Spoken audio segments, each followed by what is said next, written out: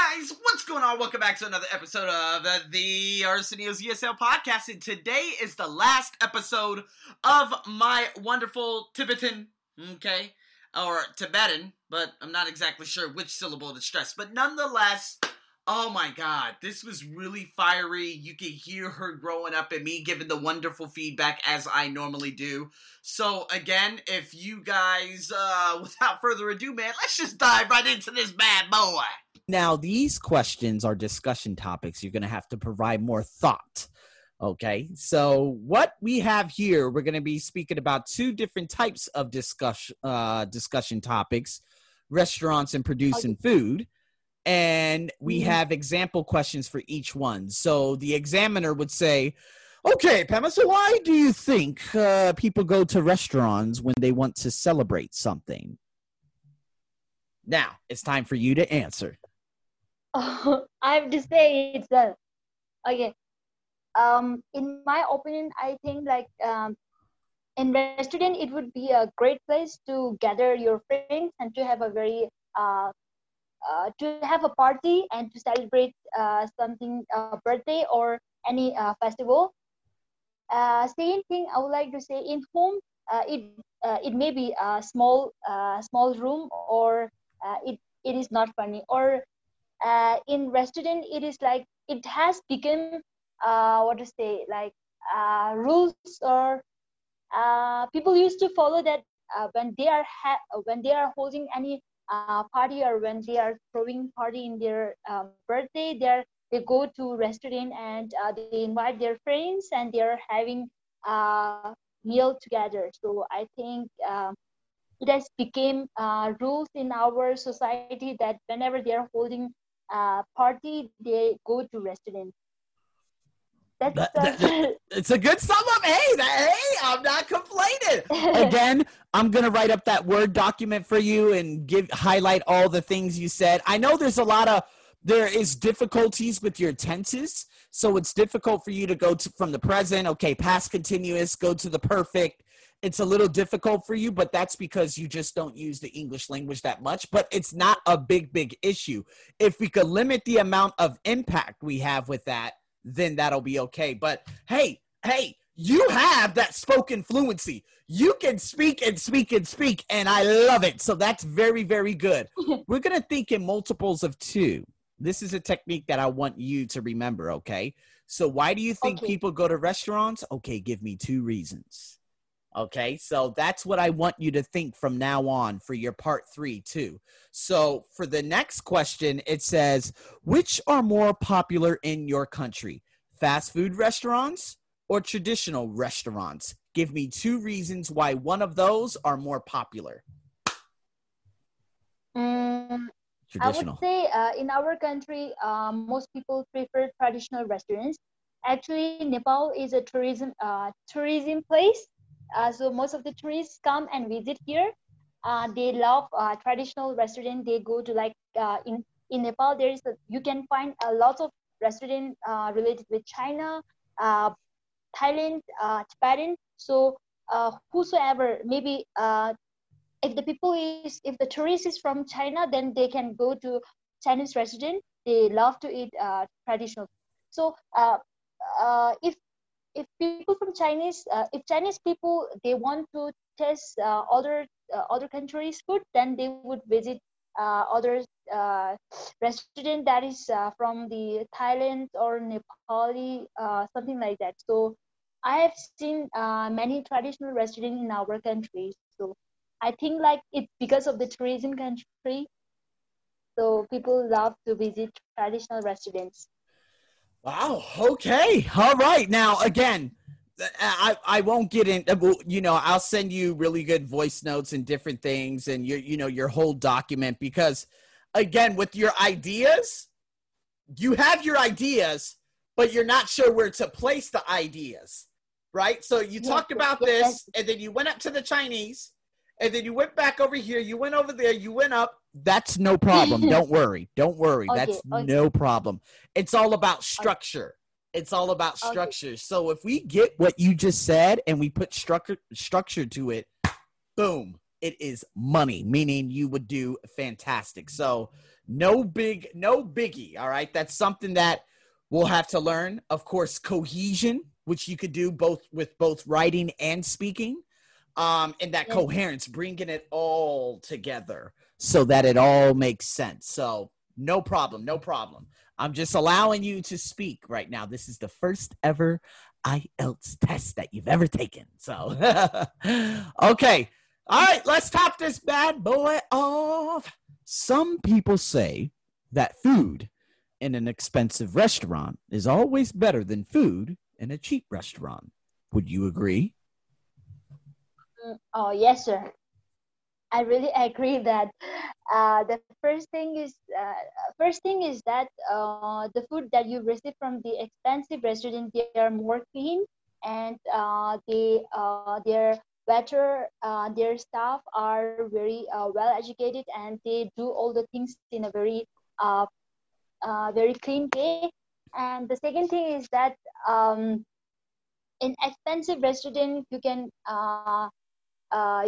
have a very what is you will get food in a more uh, stylish, and whenever you want to throw a party to your friends or relatives in your birthday or festival, then it would be the best to visit expensive restaurant.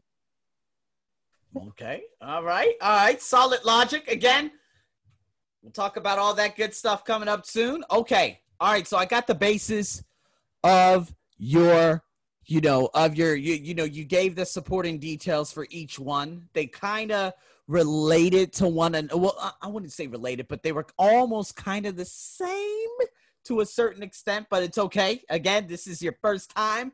I'm just getting you speaking. So I'm just happy. I'm just happy for that. Okay.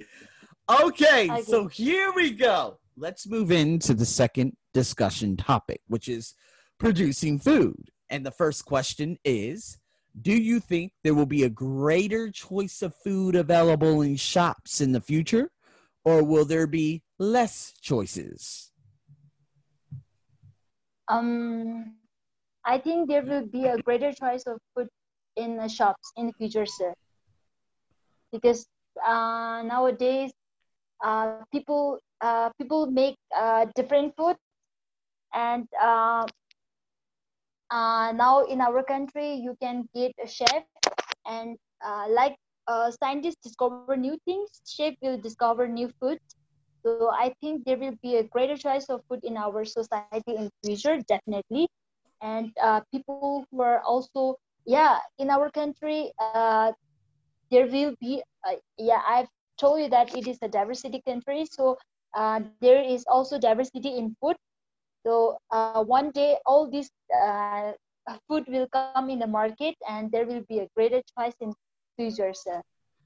Okay, now what you said, again, you said there will be, different food, chefs creating different food, and then you put a summary in the middle of your talk. And then you went on to talk, to speak about it more in regards to the diversity, and then you summarized it again. So don't worry, I'm going to send you these copies, okay? These copies of these listenings so you can actually hear yourself and say, oh man, I gave two conclusions. It's okay. All we have to do is, again, switch some of this up. Make sure we don't repeat often, right? Because, you repeated the conclusion, and so, again, don't worry. Yeah, like I said, you're good. Let's go into the next question. What effects has modern technology had on the way food is produced? Oh, okay, sir. I think modern technology has produced food in a more faster way, and the second thing is now we can get food whether you want that food to be cold or food to be hot, you can get because of the technologies. And